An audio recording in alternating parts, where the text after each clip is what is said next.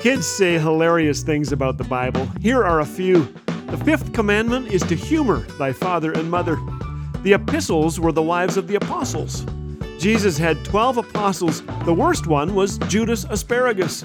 Judas was so evil that they named a terrible vegetable after him. Truth is, adults don't fare much better than kids when it comes to Bible knowledge. In a recent poll, more than half of young adults believe The Hunger Games is or may be a biblical story. It isn't. It's time to read the greatest story ever. Open the Bible, read about Jesus. You may want to tell others what he's done, loudly.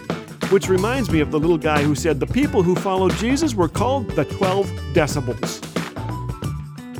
This is Laugh Again with Phil Callaway.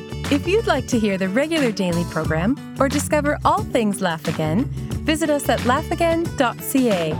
Laugh Again, truth bringing laughter to life.